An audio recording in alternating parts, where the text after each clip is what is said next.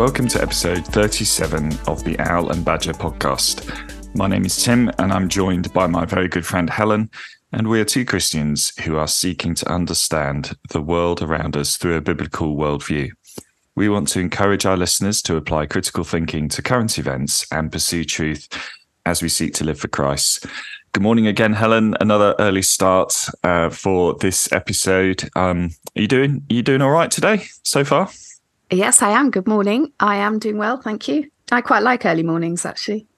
Yes, I'm getting more into kind of the early morning thing as well. I say early morning. It's not that early, is it? I mean, we're not talking like 5 a.m. here. Not getting up to milk the cows early. No.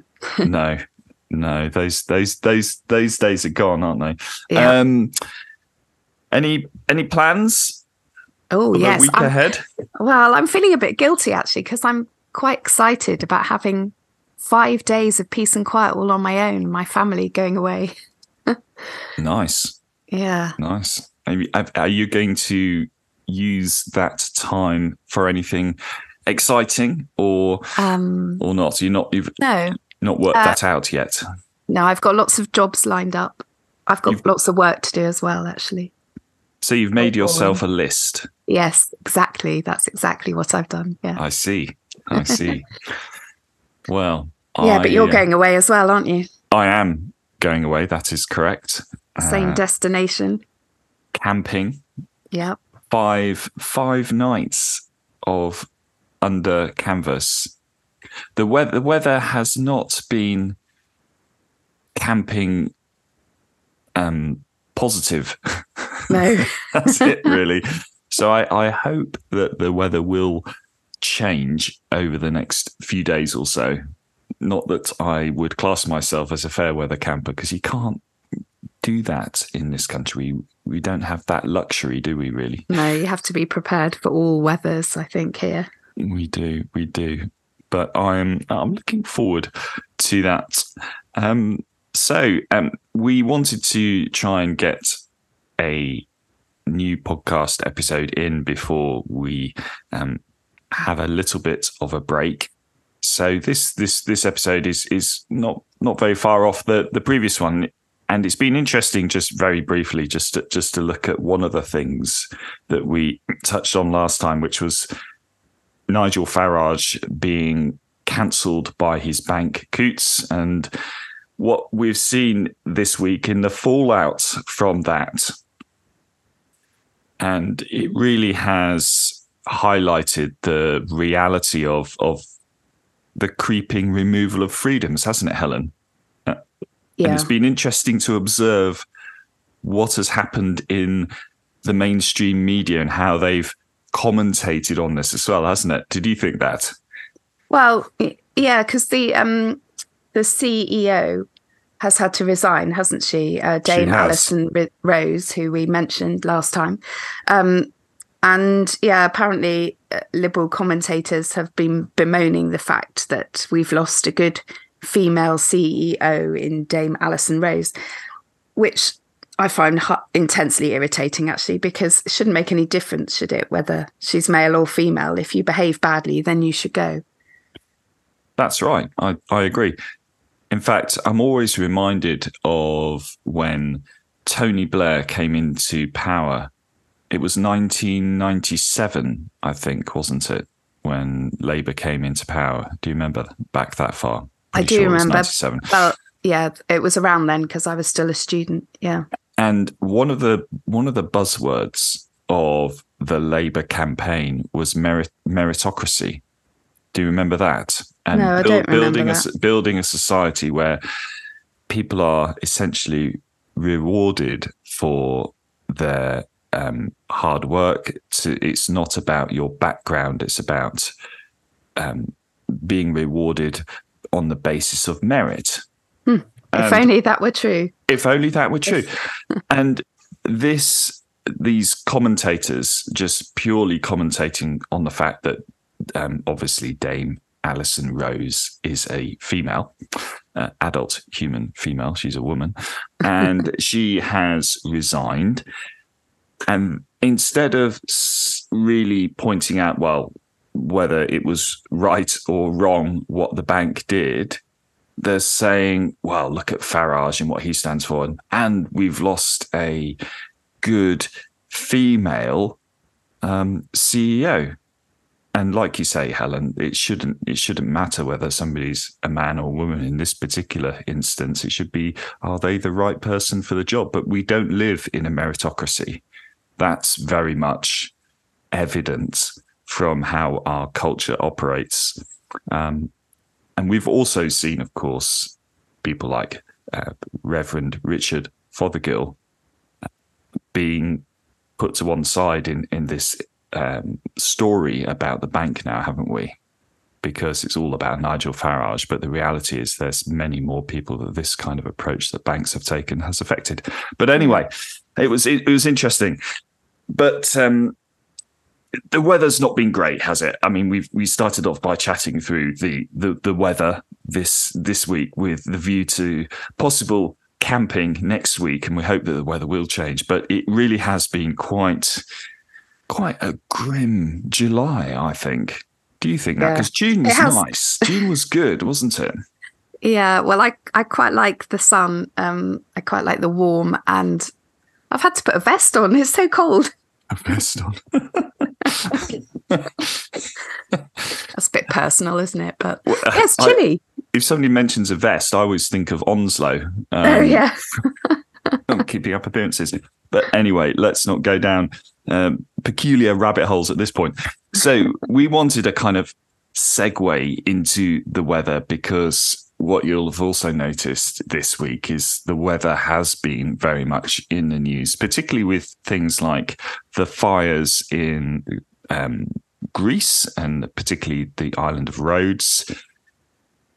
And we've been led to believe, I think, if you just arrived in the West and you turned on your television or you started to look at the internet, you would think that the world around you is burning down, wouldn't you, Helen? You would, yes. Yeah.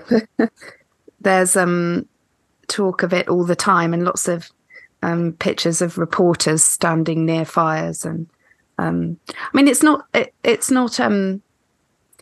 something that I do understand to some degree and do take seriously, because I grew up in the New Forest, and people may or may not know that forest fires are quite common there. And growing up, I remember every year, I mean, we used to get really hot summers, and it really burns up in the forest there. All the grass disappears, everything turns brown, and it's like a tinderbox. And yes. Every year we'd have forest fires, and because we're farming, and we lived in a thatched house and surrounded by woodland, and sometimes I remember one year where my dad was actually quite concerned about it, because we could see the smoke and we could see the fire wasn't far away.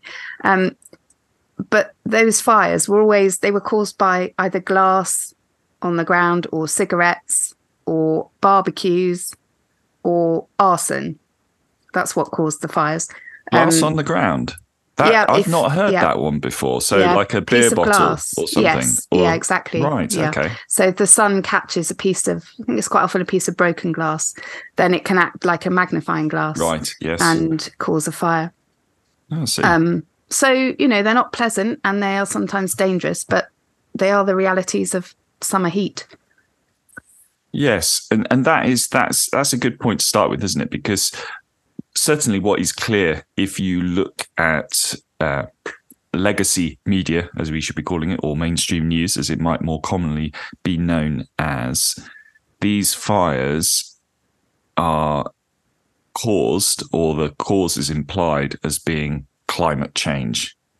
But the reality is that the cause will be like what you said, which is either natural causes.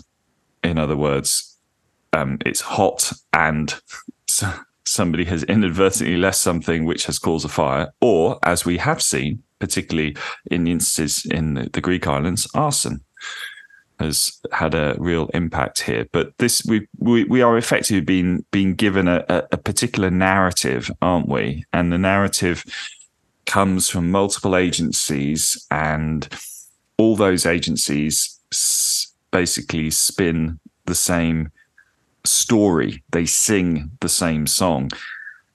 We've had all this before as well, haven't we, Helen? We had this with COVID, and everybody, well, the mainstream at least, all towed the party line and all gave the same story and the same narrative. And now that story has so many holes in it that it cannot stand up to scrutiny at all.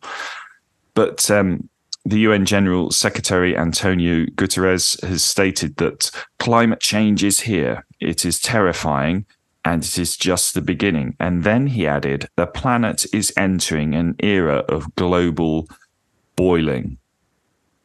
Well, that's alarmism, isn't it, Helen? It's just utter nonsense, isn't it? So temperatures might be around 40 degrees, but soon they'll be 100 degrees. Be boiling point. Yeah. I remember summers in the 80s where the thermometer would sometimes climb to the 90s. Yeah. You know, and it would be hot. It would just be simply a hot summer. That's what the 90s, but not Celsius. Oh, not Celsius. No. I think that's what he's talking about. That would be little too hot. Yeah. But it's ludicrous to suggest it's getting to boiling point. Yeah, you're totally right. But this kind of language is, excuse the pun, inflammatory, isn't it? And it's used intentionally to scare and coerce people. One of the other agencies in the propagation of this particular narrative is, of course, the European Union, and they have said they want to sign contracts for up to 12 firefighting planes in order to improve their ability to fight blazes fueled by climate change. And apparently these planes will be the first they would fully own. But again, this is how it works, isn't it? It's putting in the phrase fueled by climate change rather than saying we want to tackle forest fires, which by and large will start because of it's summer and this is normal, or it will start because somebody has started it on purpose or has left something outside they shouldn't have done. That's very different to saying climate change, isn't it, Helen? Yeah. Yeah. And if you stop and have a think about it, what they're saying is that maybe a degree or so in change of temperature can make all the difference to suddenly spontaneously combust areas of the world, and that's just not true. It's just not true. It's a combination of things, like I said before, cause the fires, and then the conditions. If it's hot, if there's a wind going in a particular direction, if the ground is already warm and the grass is long and dry, then you've got the perfect conditions. And you have, and you only have to go to a hot country on holiday to realize that fires are a common thing in summer. So for a number of years now, certainly since the early 2000s, have periodically been to Greece. And in Greece and the islands around the Aegean and probably other areas as well, they have these firefighting planes, which are seaplanes. So they land on the water, they kind of fly and they kind of come in, they land on the sea. And as they're going along the surface of the water, they scoop up water inside the aeroplane. And then they take off. Again, they don't stop. They take off and fly to where the fire is and dump the water on the fire. And this is common. And they have these aeroplanes because this is what happens in summer. And they've had these aeroplanes for years, literally years. It's not a new thing. It's just, like you say, this is part of what happens. But this truth is being suppressed actively. And this is what we're hopefully pointing out here. Well, I don't know about the case in Greece. I imagine it's the same. Where I grew up, they used to, as part of managing that risk, they used to create fire breaks. So they would clear particular areas of the forest so that if and when a fire happened, it would at some point reach a fire break, and then it would be able to be contained, so it wouldn't spread across the whole forest. And I was interested when there were the fires, you remember, in Australia. Yes. And again, there was lots of, fear mongering going on there, or it's all climate change. And then I heard an interview, which was not on the mainstream, surprise, surprise, with a chap who had grown up in the areas where the fires were. And he said, we're used to dealing with this. And he said, the problem is that the ways that we've always had of managing this have been stopped.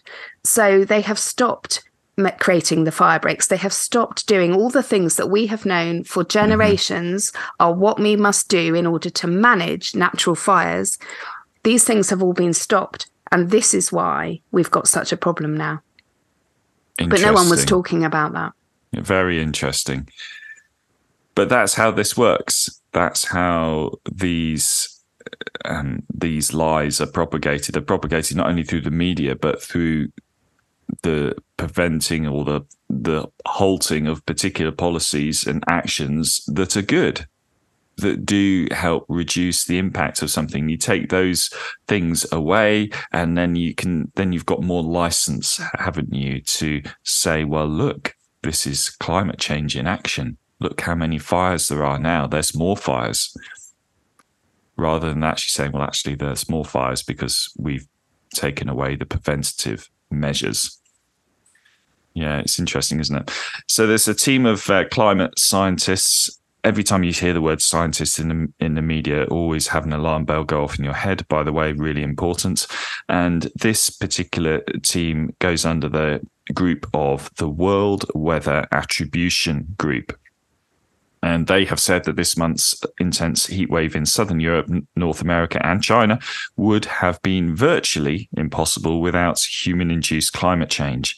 And again, it's just reinforcing that idea that climate change is caused by people and we are essentially the problem. But this is going to potentially upset some people, but consider how climate change, as in the phrase, is presented. We could certainly argue that there is no such thing as climate change. And of course, if we did that, we'd be denigrated then as climate change deniers, wouldn't we, Helen? Yep. However, that would be us assuming the definition of climate change as being something that is changing by a significant margin and is caused by people.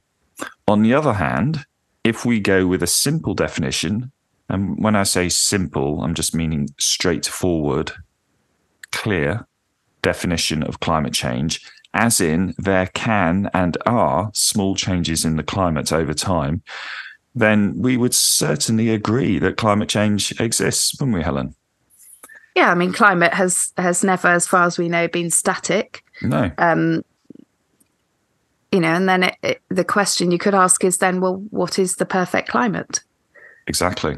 It's become a loaded term. It's become a weaponized term. It's become a term that basically attributes something negative towards mankind. And we've got to be, I think, as Christians, it's important that we are just alert to how language is used and we're alert to how language is manipulated, because that's how people are manipulated. But anyway, going back to the World Weather Attribution Group, these are a group of scientists that are mainly based in the UK, US, and Netherlands. They apparently have studied recent heat waves to identify, they would call, the fingerprint of climate change. Now, interesting. Can I just stop you there? Yeah, go. One thing I thought about this thing of the fingerprint of climate change. Do you not think it's like saying it's a thing? It's like it's some nefarious being to be feared. It's even got a fingerprint. Yes. Something that's to be feared, and equally, this thing that's to be feared is your fault, isn't it? But yeah, that's a very good point. It's kind of, giving a living agency to this particular ideology, essentially. So the World Weather Attribution Group, they partner. One of their partners is Imperial College London. So I'm thinking, well, there's a good track record there, isn't there? Because if we are to look at their impact on COVID policy, it was appalling, to put it mildly. I would argue evil, actually. Anyway, and these predictions and conclusions that they come to, they're derived through climate modelling, aren't they, Helen? Yeah, it's that issue again of modelling, isn't it? And I think we've said before, modelling is all very well, but the results that it gives are completely dependent on the information put into it. And so much of that it involves unknowns. So models can come up with all sorts of predictions, which, as we saw in COVID, ended up with some absolutely wild predictions, and Imperial College had form on that score because they'd done that many times before. Yes. And these aren't predictions that are interesting but wrong. They are impacting people's lives in the everyday in terms of the policies that government come to. But we'll come to that in a sec, because what's interesting and what's important, I think, is when you hear about a group, so for example, the World Weather Attribution Group, and there's many others that will be mentioned in the news.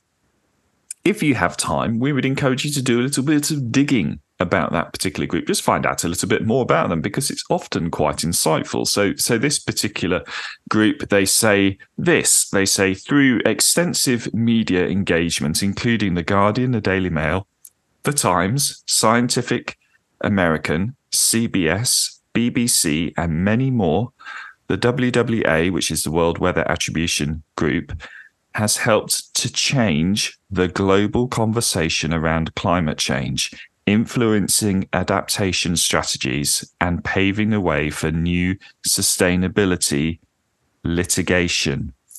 That's from them.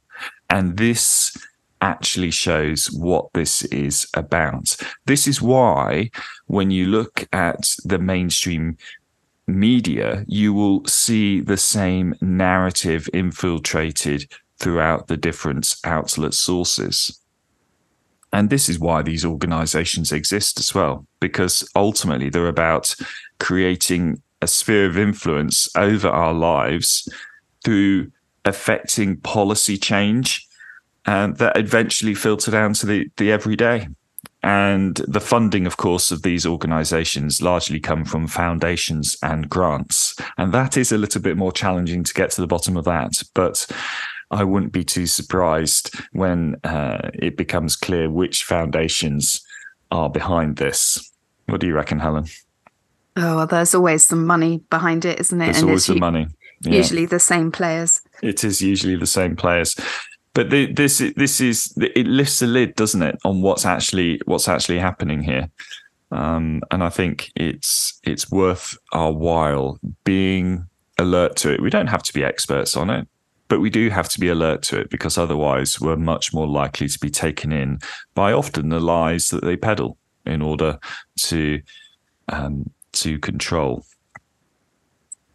But July has been apparently the warmest month in the past 120,000 years. Except in England, not here. Except in England, yeah.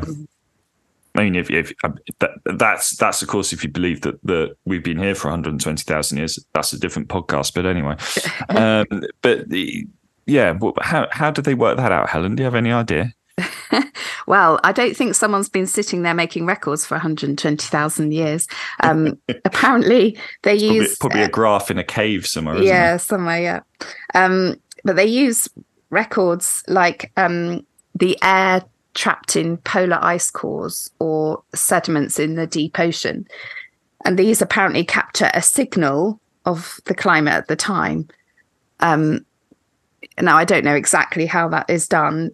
But of course, what it's not going to tell them is, oh, yes, in July, 103,000 years ago, the temperature was 29.3 degrees, that, that's not what it's going to be telling them. So I don't know how they extrapolate this information.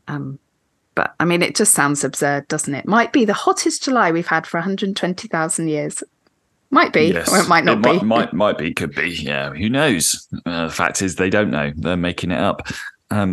So if you go to church, you're listening to this and you go to church, which is a reasonable assumption, although you might, as we said before, if you're listening to this and you're not Christian, that's fantastic as well. It's great that you're listening to what we're talking about. We really hope it's helpful and encouraging you to think about the key things in life. But anyway, for those of you who do go to church, I would suspect that it's quite likely that your church is complying with the climate change alarmist narrative. Do you have any experience of that in churches you've attended, Helen, over the years? I do. Or has it been a less of a thing for you? Because I've certainly noticed it for myself. Well, thankfully, I have not experienced it in my current church. Well, that's brilliant. That's excellent. Which is great. But I have experienced it elsewhere, yes. Yeah, definitely have. And it makes me quite uncomfortable, particularly when I hear people who are clearly fearful. And yes. Yeah, it's quite sad. It is sad. And it could be that if your church does talk about the climate change alarmist narrative, and by the way, they wouldn't call it that, they would just talk about praying for climate change.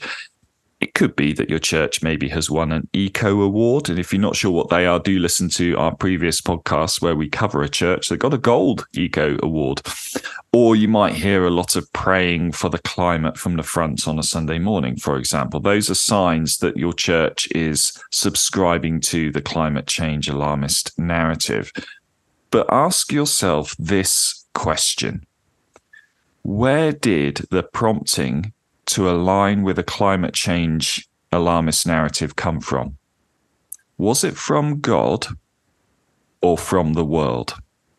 And the answer to that question is hugely important because it tells you whether this is right or not.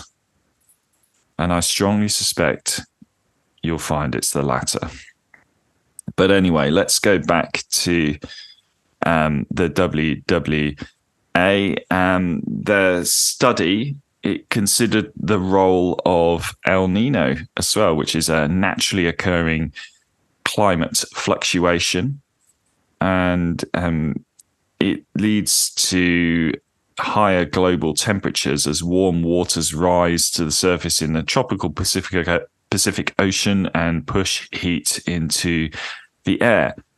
But then the study that the WWA did, it concluded that El Nino probably played a small part, but that increased temperatures from burning fossil fuels was the main driver in the more intense heat waves. Well, it's good that they mentioned El Nino, isn't it, Helen? Because that has been a known thing for a very long time now. It has been a known thing, and it's been known that it's very powerful. It is. And it causes all sorts of fluctuations in seasons and temperatures and whether we get hot summers, cold winters and all the rest of it. Yeah. But all of a sudden, it's not very significant anymore. No. And it's saying, isn't it, that this created system that clearly impacts the Earth has a minimal impact, and it switches around the emphasis to the greater impact being caused by people. It is quite something, really, I think, when, and again, this is what happens in these kind of the framing of narratives where a truth will be mentioned, but the truth will be given secondary importance to the lie that is being peddled. And when that's done, it kind of helps people buy the lie, because they think, oh, yes, I've heard of El Nino, and they're mentioning that, so that at least they're aware of it. But they're still saying, despite that, they're still saying that climate change is man's fault. And that's the clever aspect to it, isn't it, Helen? That's how these things work. Yeah. It's it's quite a big problem, and I think it's become. We've talked about this before. It's become an ideology. It's become almost like a religion, and it is a religion. I found myself on the receiving end of some comments the other day when I'd just made a little comment when someone had been pushing back against the narrative about farming being a problem, causing climate change and the rest of it. And I wasn't the only one, but when I did, oh my goodness, the vitriol and the abusive and completely, it's a form of cancelling, I suppose, where you just throw every possible nasty comment at someone because of their view, and this is the kind of thing. Doesn't appear to be any room for intelligent debate or asking legitimate questions. If you question the narrative, you're a bad person and you deserve everything. Doesn't matter what it is. Every form of abuse and ridicule and being thrown out from the pack. That's really bad. That's how it works. Were these people that you thought would have a similar view to yourself or be more sympathetic to your view? Or were you definitely going into the lines then? No, well, I mean, this is the trouble with social media, which is why I hate it and generally keep away from it when I can. When you're on somewhere, I mean, this was on a farmer's account, and obviously he was making very sensible points, but there are obviously people who follow him, troll him, I expect, and I know farmers who speak out on all sorts of issues around veganism and climate change and different things, and they face this sort of abuse all the time. I think they're amazing for keeping on going, but they're just determined to put their side of the story. But I mean, we saw this back in the early COVID days. I mean, first of all, we saw it with people who weren't wearing a face mask or weren't social distancing, and if people questioned it either through their actions or saying, "Well, hold on a minute, this is a bit bonkers," there was a pile on, wasn't there? Yeah. And this happened multiple times. And this is before we even got onto the whole vaccine thing. Yeah. And it is what it's done is lifted a lid on how easily the majority of people in this country are manipulated and how easily and quickly they will subscribe to an ideology while simultaneously not recognizing the tyranny that fuels that. It's astonishing. Yeah. And we're seeing the same. We're seeing the same thing played out in this very much. So I think as well, we've said this before, but these narratives are often given away by the presence of words such as like, probably, maybe, could be, might be. And again, we saw that in COVID, and we're seeing this in the climate change alarmism narrative as well. So do look out for that. And anything else, Sarah? Or shall we move on? No, move on. Okay. Yeah. So this is a sort of a linked thing. I think we got a little bit of a theme here, but you'll also have probably seen in the news there was a fire in a ship from I think it was coming from, was it from Holland? Going from Holland, in the North Sea, and it had around 3,000 cars on board. But it's thought that the fire is being caused by an electric car, and it's been a pretty bad situation. Sadly, one crew member has died, and most of the other crew all of the other crew have been rescued, apparently. It's not the first time that this has happened in terms of there's being fire risks from cars, and electric cars are not not only a fire risk, but they're also they're really heavy as well, aren't they, Helen? They're I didn't know that. Did you not hear that one? So there's been questions about, I think it's mainly to do with older multi-story car parks, and questions around, well, if that car park has predominantly electric cars in it, which are far heavier than a petrol or diesel car normally, will the structure be able to take the weight?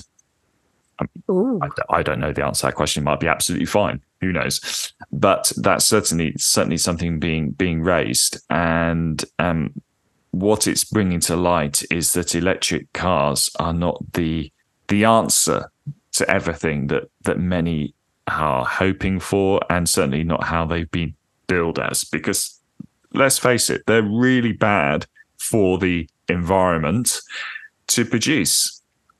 Really bad in terms of especially the batteries. I mean, we've had this for a long time with things like mobile phones and iPads and laptops as well, which use the same battery technology, albeit the smaller batteries.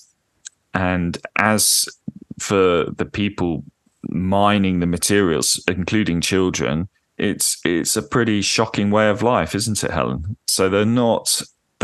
Electric cars aren't as squeaky clean as they're made out to be.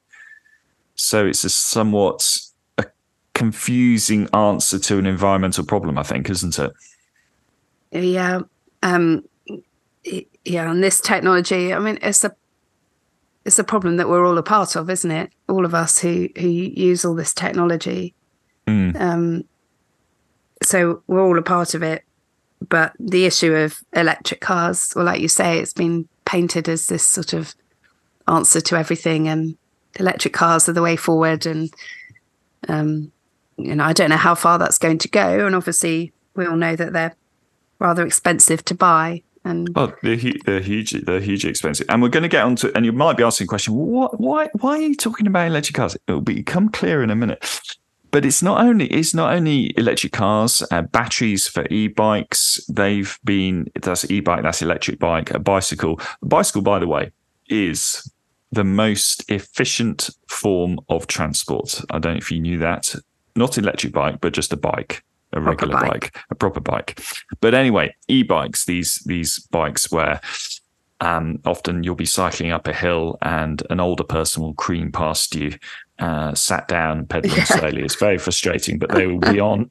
They won't be Lance Armstrong or Mark Cavendish. They will be on an e-bike. But anyway, they've been in the news quite a bit as a number of these bikes have caught fire because the batteries have basically spontaneously combusted, and in some cases causing really serious fires. I mean, I know personally one person whose house burnt down because of their electric bike.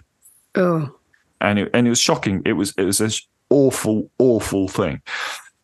So it's not, excuse the pun, it's not a flash in the pan, this particular one. And interestingly, this has actually led to calls for e-bikes to be regulated in the same way as fireworks. Can you believe that? Heavy machinery or medical devices, because of the fire risk they pose. Or keep them in a biscuit tin. You keep them in a biscuit tin, exactly. Yes. Yeah. And furthermore, on the kind of environmental impacts that e-bikes and electric cars have, I mean, we talked about the fact that it's really bad in terms of how the batteries are produced. But one study that's found on the Science Direct website, again, as ever, take it with a pinch of salt, but it's interesting. They claimed that CO2 emissions from electric car production are 60% higher than those for the production of ICE vehicles. And if you wonder what ICE vehicles is, that's simply an acronym for internal combustion engine vehicles. In other words, petrol and diesel cars.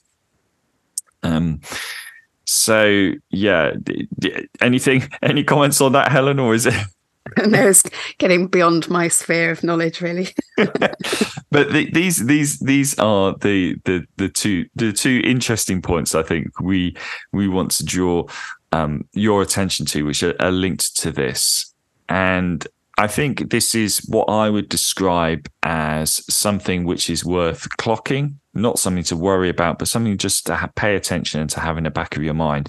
The first thing is that a lot of cars these days, if you have a modern car, I mean, I don't have a modern car in the sense of it's like last couple of 2 or 3 years. But if you have a car that is fairly up to date, say 2 or 3 years old, you're very likely you'll have a big screen in your car. You will link it to your iPhone or your Android phone, and your phone will essentially be linked through to your car, so you can listen to music, you can navigate, take calls, answer texts, that kind of thing.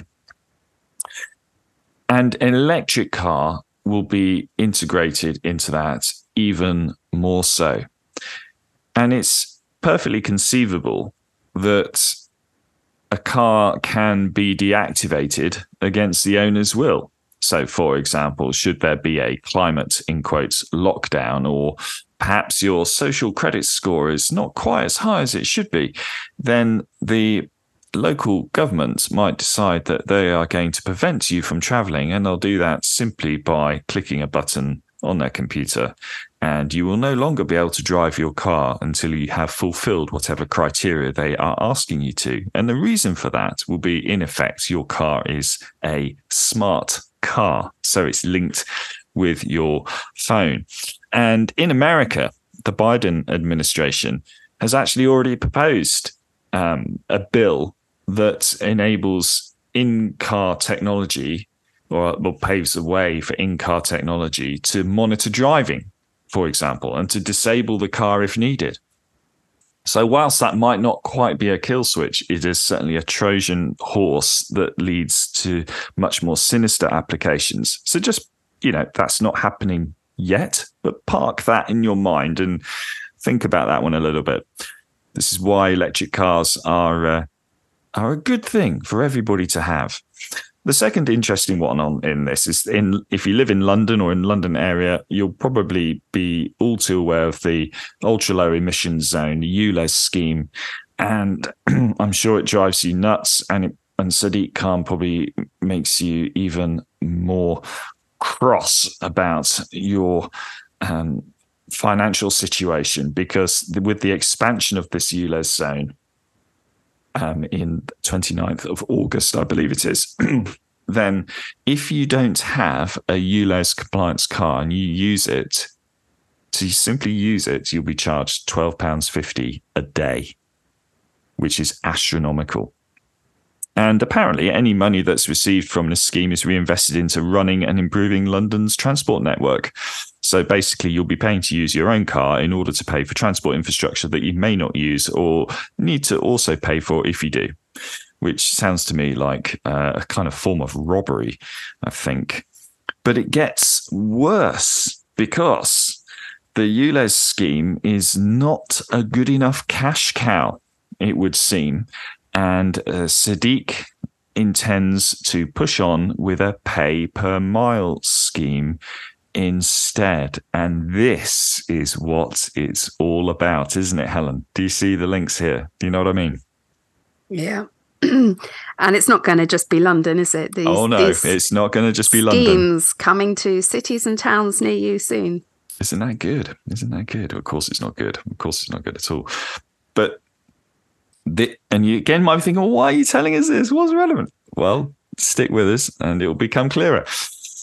Have you noticed when you're driving along, particularly on a motorway, the sheer number of cameras? Have you ever looked at the number of cameras on a motorway? And I'm not just talking about speed cameras. I'm talking about cameras on poles. Have you ever noticed any of those? No, I haven't, but I'm going to have a bit of a look next time. I don't go on big roads very often. Well, you don't have big roads where you live. You have gravel tracks where you live, don't you? But so when I was driving down the M3 a while ago, and I was about, I think it was probably 40 miles from home. I thought, okay, what I'll do, I noticed how many cameras there were. I'll just count them. I'll keep a rough mental tally how many I pass. So including average speed cameras, cameras on poles, a camera of some description. And I counted up, I think I got to 100 cameras before. And this wasn't all just on motorway, by the way, either. So that's like two per mile or something. Oh yes, yeah. In some cases, there'd be multiple cameras per mile. Have you ever watched the program Hunted? Have you heard of that? Have you seen that on TV? I haven't seen it, no. Okay, so it's basically like a kind of escape game program. So they have a group of people. They drop off in one part of the country, and they don't have. Did they have a mobile phone?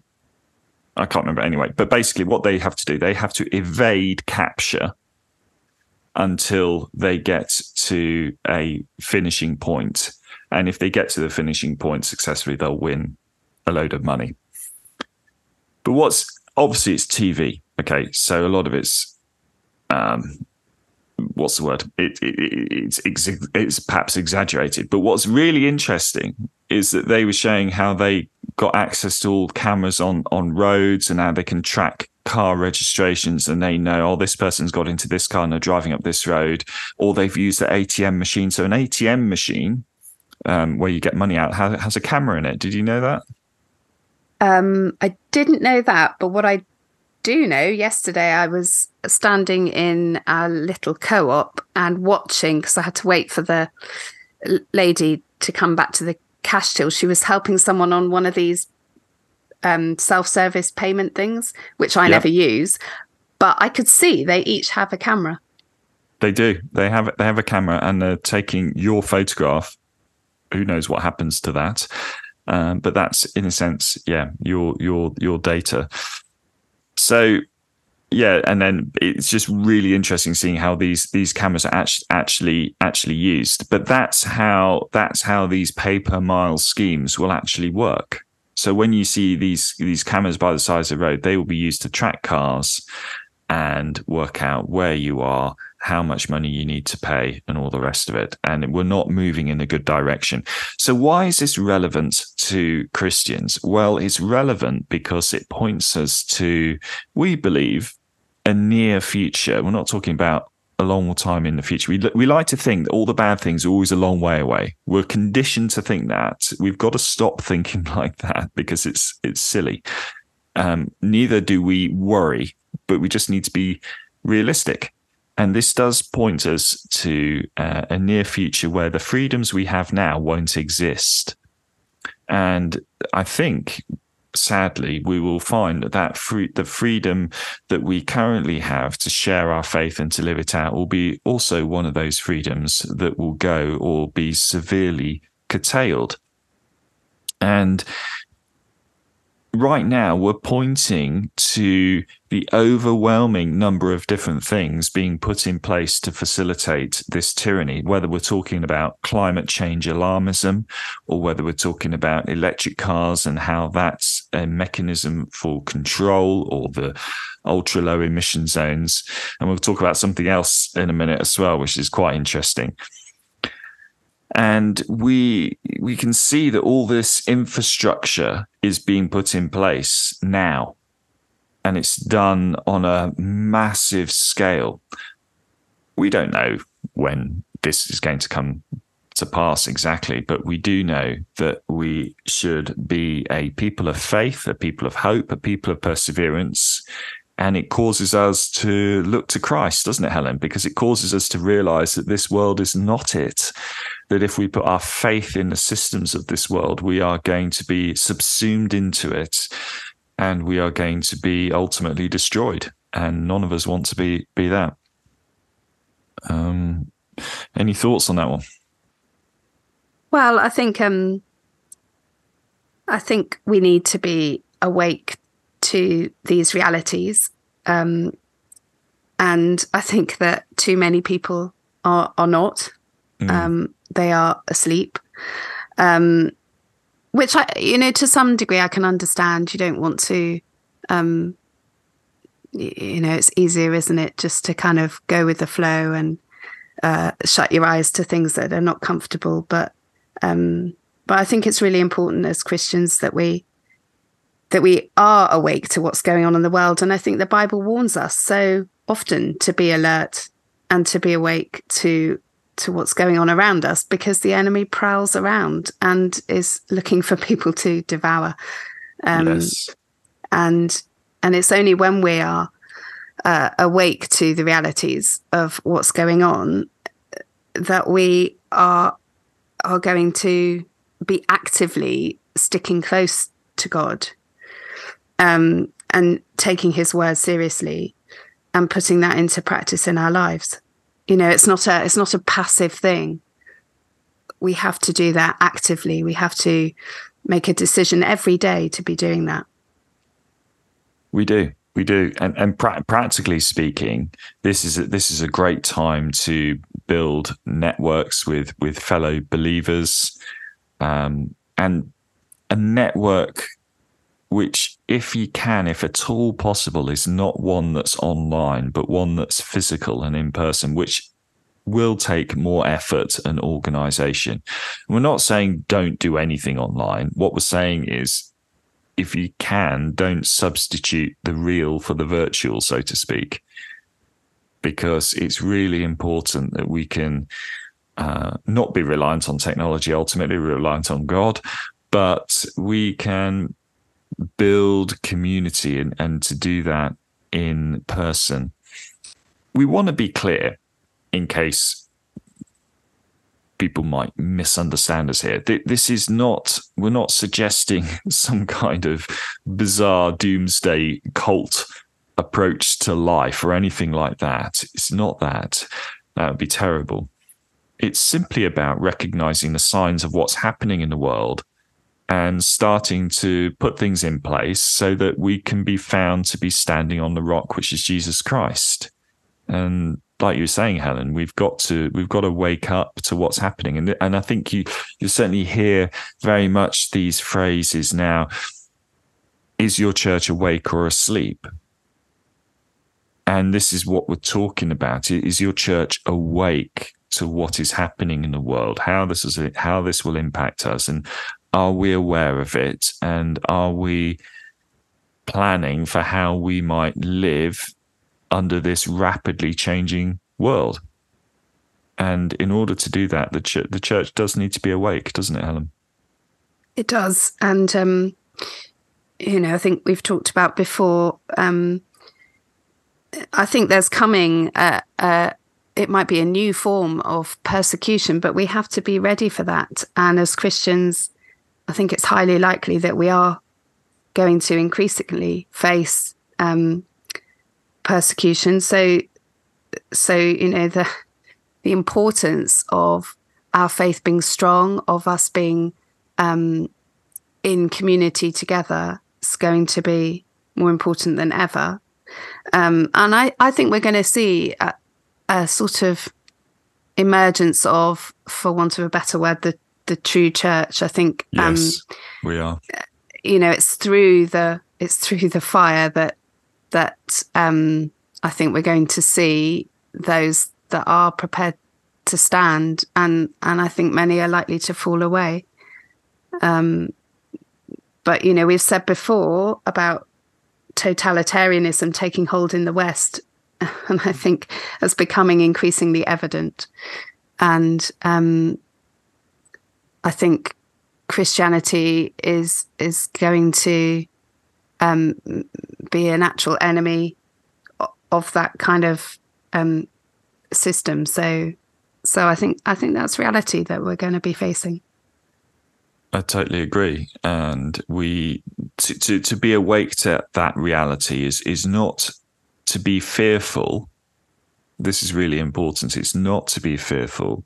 It's to be alert to what's happening in the world, and so that we invest in our relationship with the Lord Jesus Christ and make sure that our foundation is on him. And in Matthew 24, which is a passage that we've mentioned on and off the last 12 months or so, I think, Jesus says, and this is him speaking to his disciples and speaking to us here today, particularly, actually.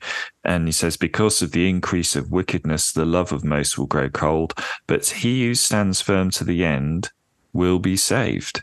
And this is what this is about. We don't want to have a love that grows cold. We want to stand firm to the end, and we avoid a love that grows cold by being alert to what's happening in the world, so that we remain hot in our faith towards the Lord Jesus Christ. And if you want to be concerned about temperature, don't be concerned about the temperature of the climate. Be concerned about the temperature of your faith and passion and love for the Lord Jesus. Shall we move on to our last thing? Yeah, go. Yep. Okay, so I'm sure some of you will have heard of this thing called Chat GPT.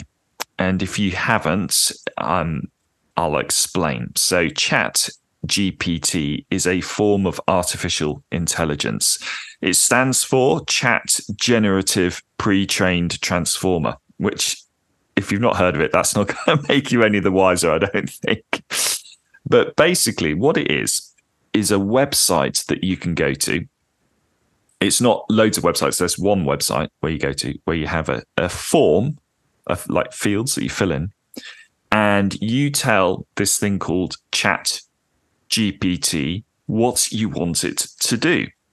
And it's really, really versatile. So it can, for example, write and debug computer programs. It can compose music.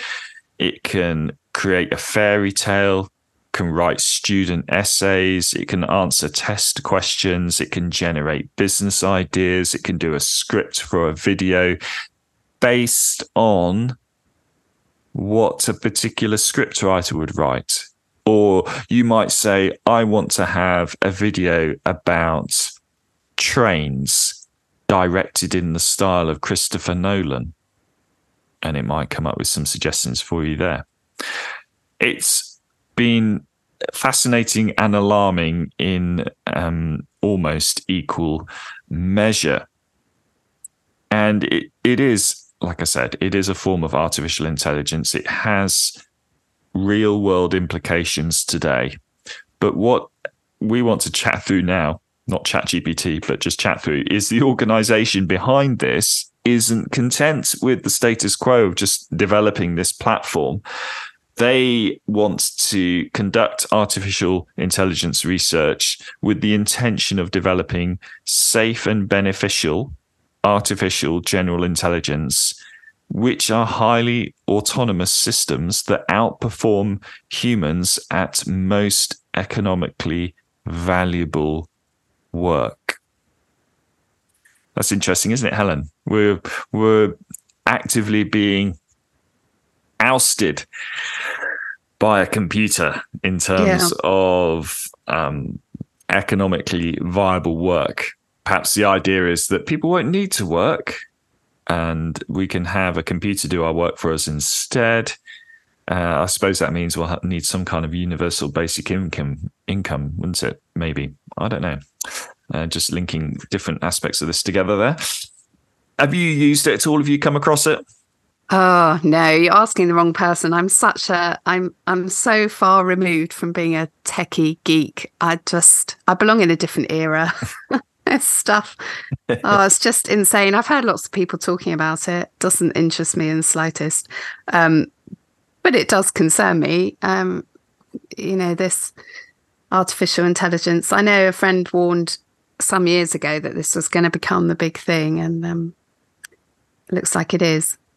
It's already here, isn't it? That is the thing.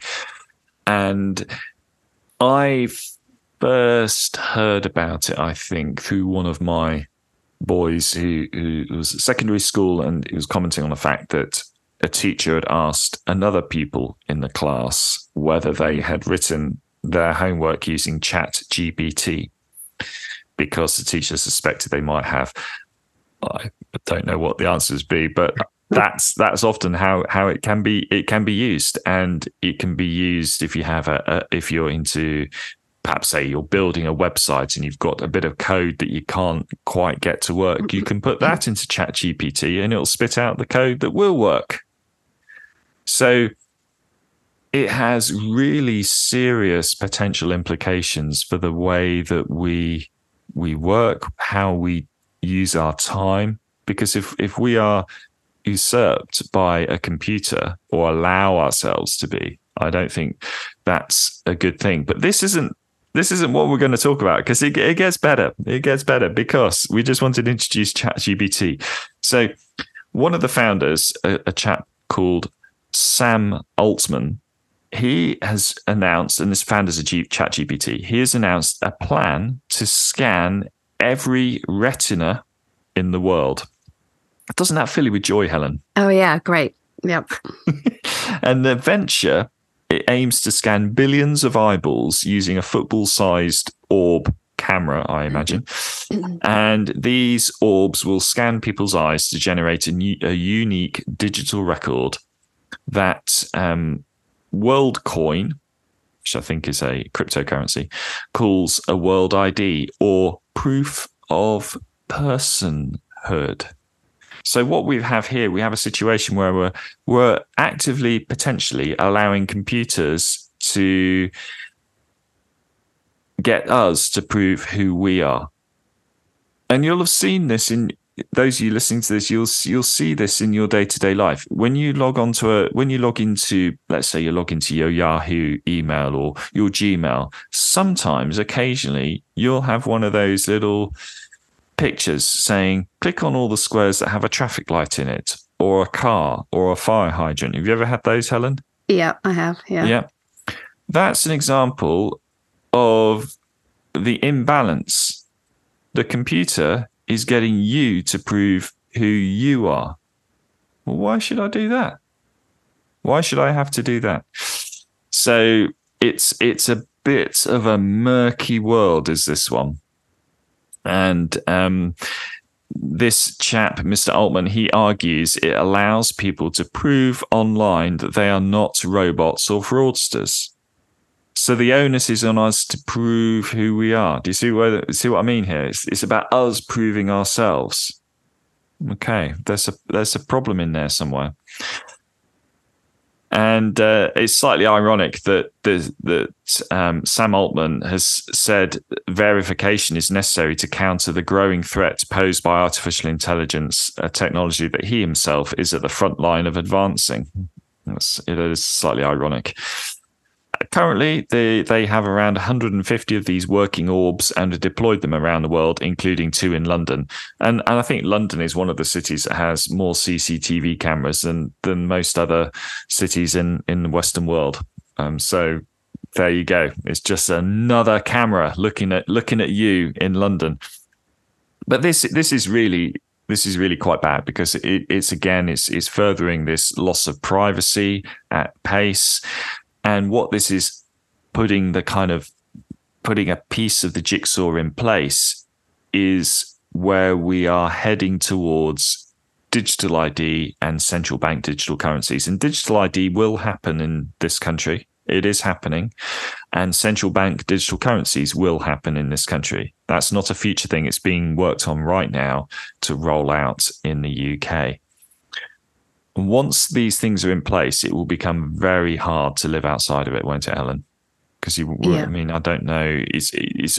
We've got a really good, I think, topic in a few weeks' time to cover, haven't we, on this particular issue of cash or not, as the case may be. Quite an interesting one on that one.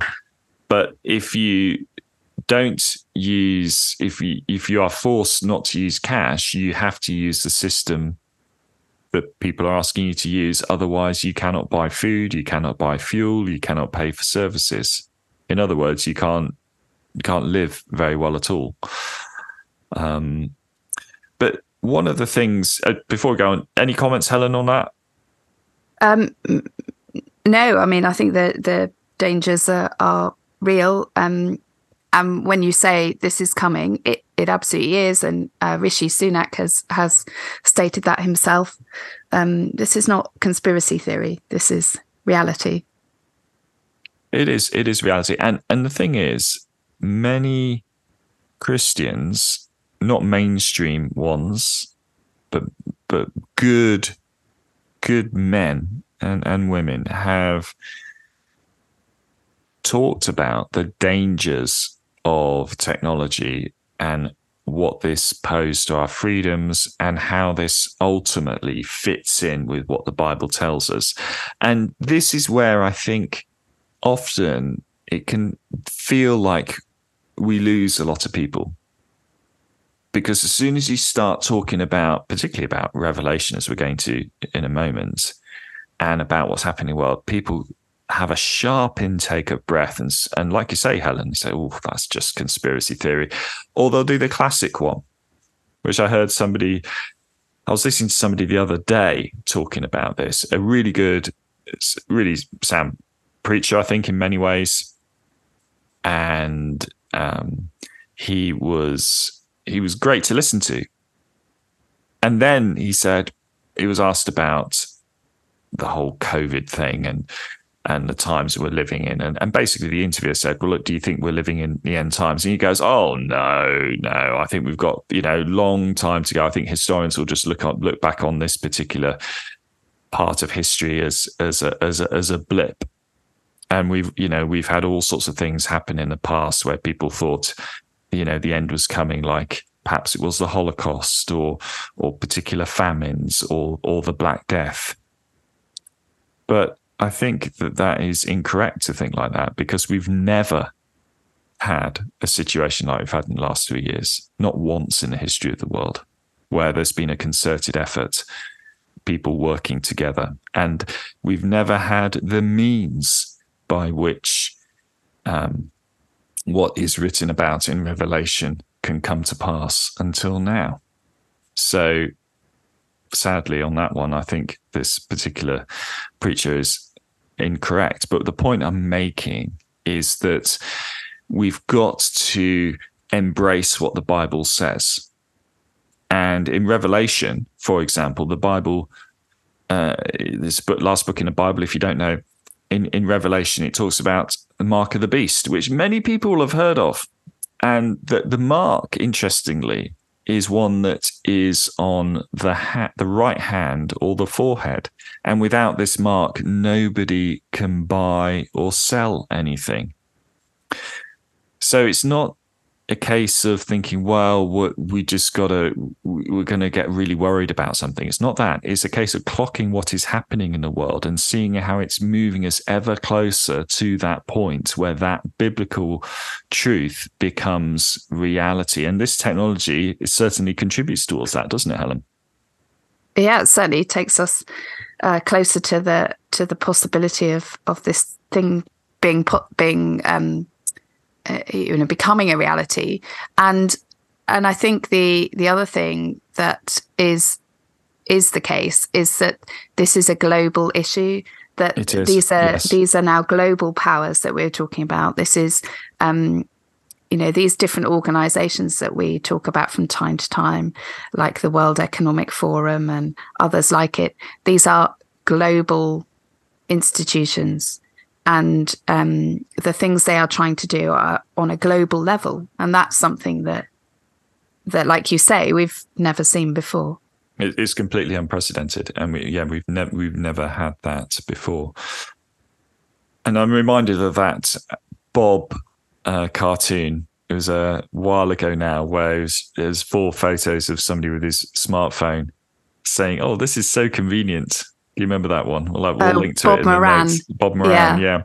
And it starts off ordering food, ordering a taxi, and eventually the guy's in a prison cell, but he's still glued to his phone saying, this is so convenient. And Bob's point was that we've traded freedom for convenience. And we've got to be, as Christians, we've got to be awake for this. And the most recent example, of course, would be people getting an experimental gene therapy jab so they can go on holiday, which is nuts. And sadly, we're just seeing a fallout from that now, and will continue to do so, which is awful. But this is the mentality in which we often find ourselves, and we struggle with ourselves. We have to wrestle with that. But this is why we talk about what we do, because it's not about being alarmed. It's not about being frightened, but it's about having our heads screwed on, and it's about making sure that we are looking towards that day when Jesus returns, whether that's in our lifetime or not. But that's what we're called to do. Shall we bring it into land now, Helen? Yeah.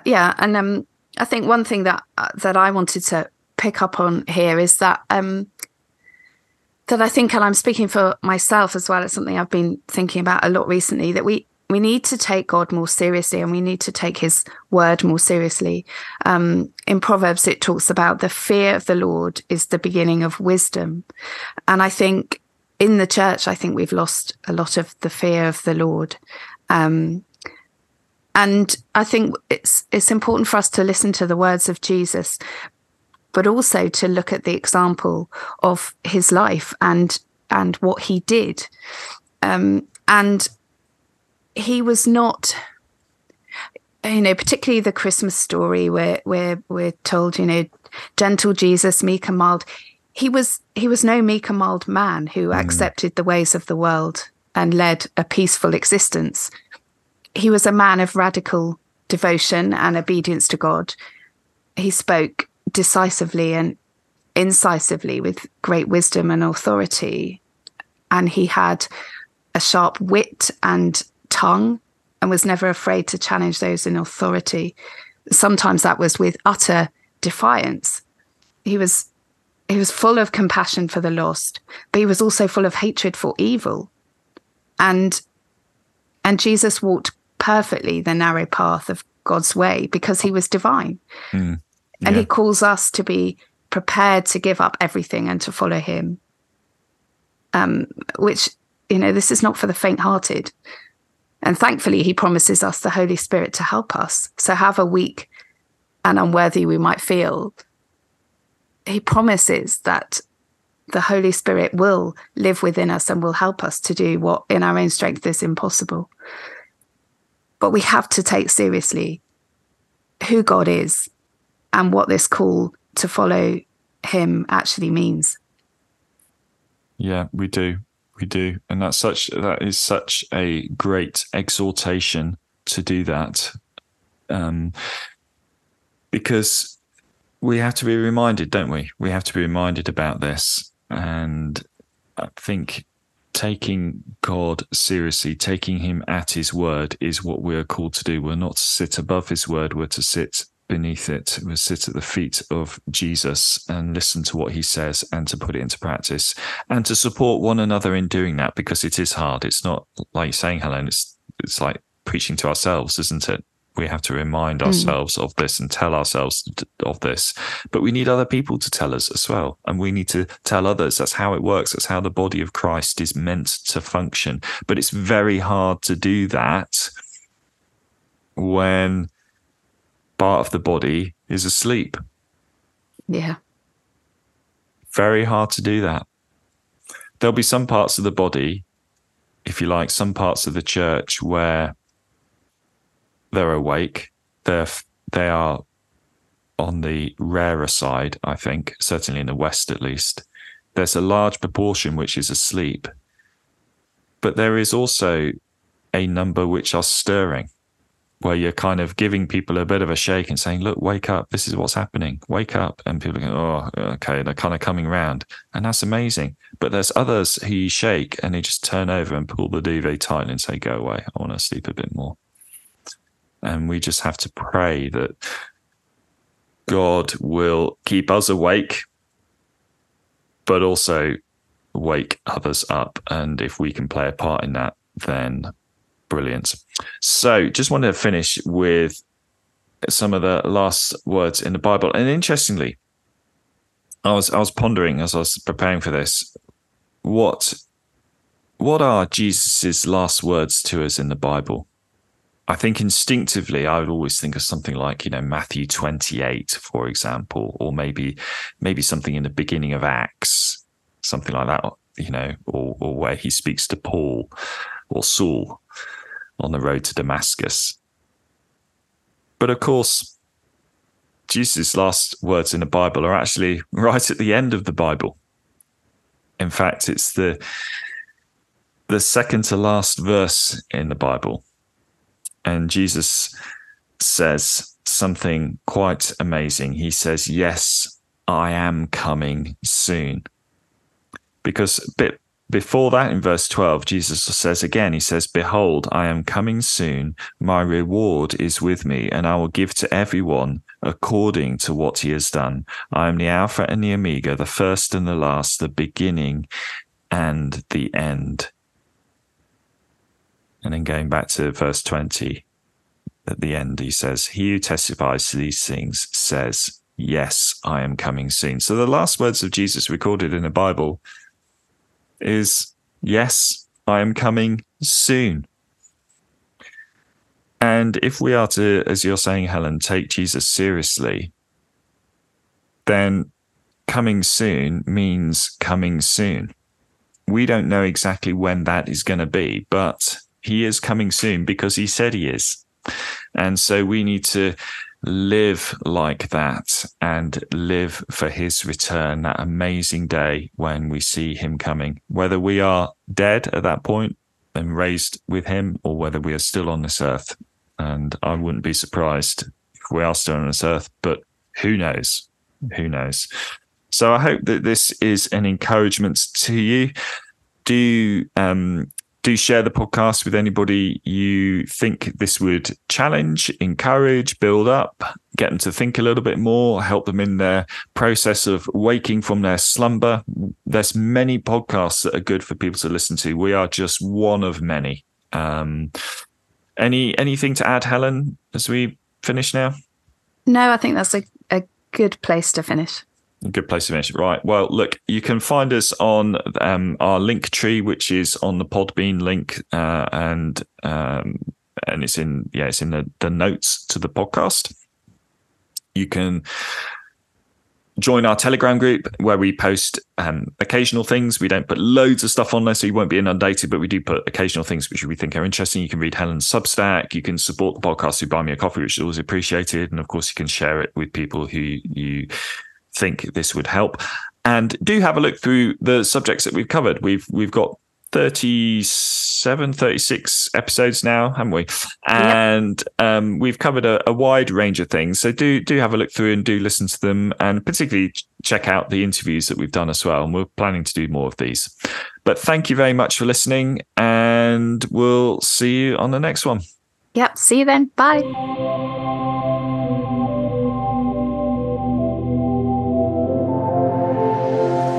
The Owl and the Badger.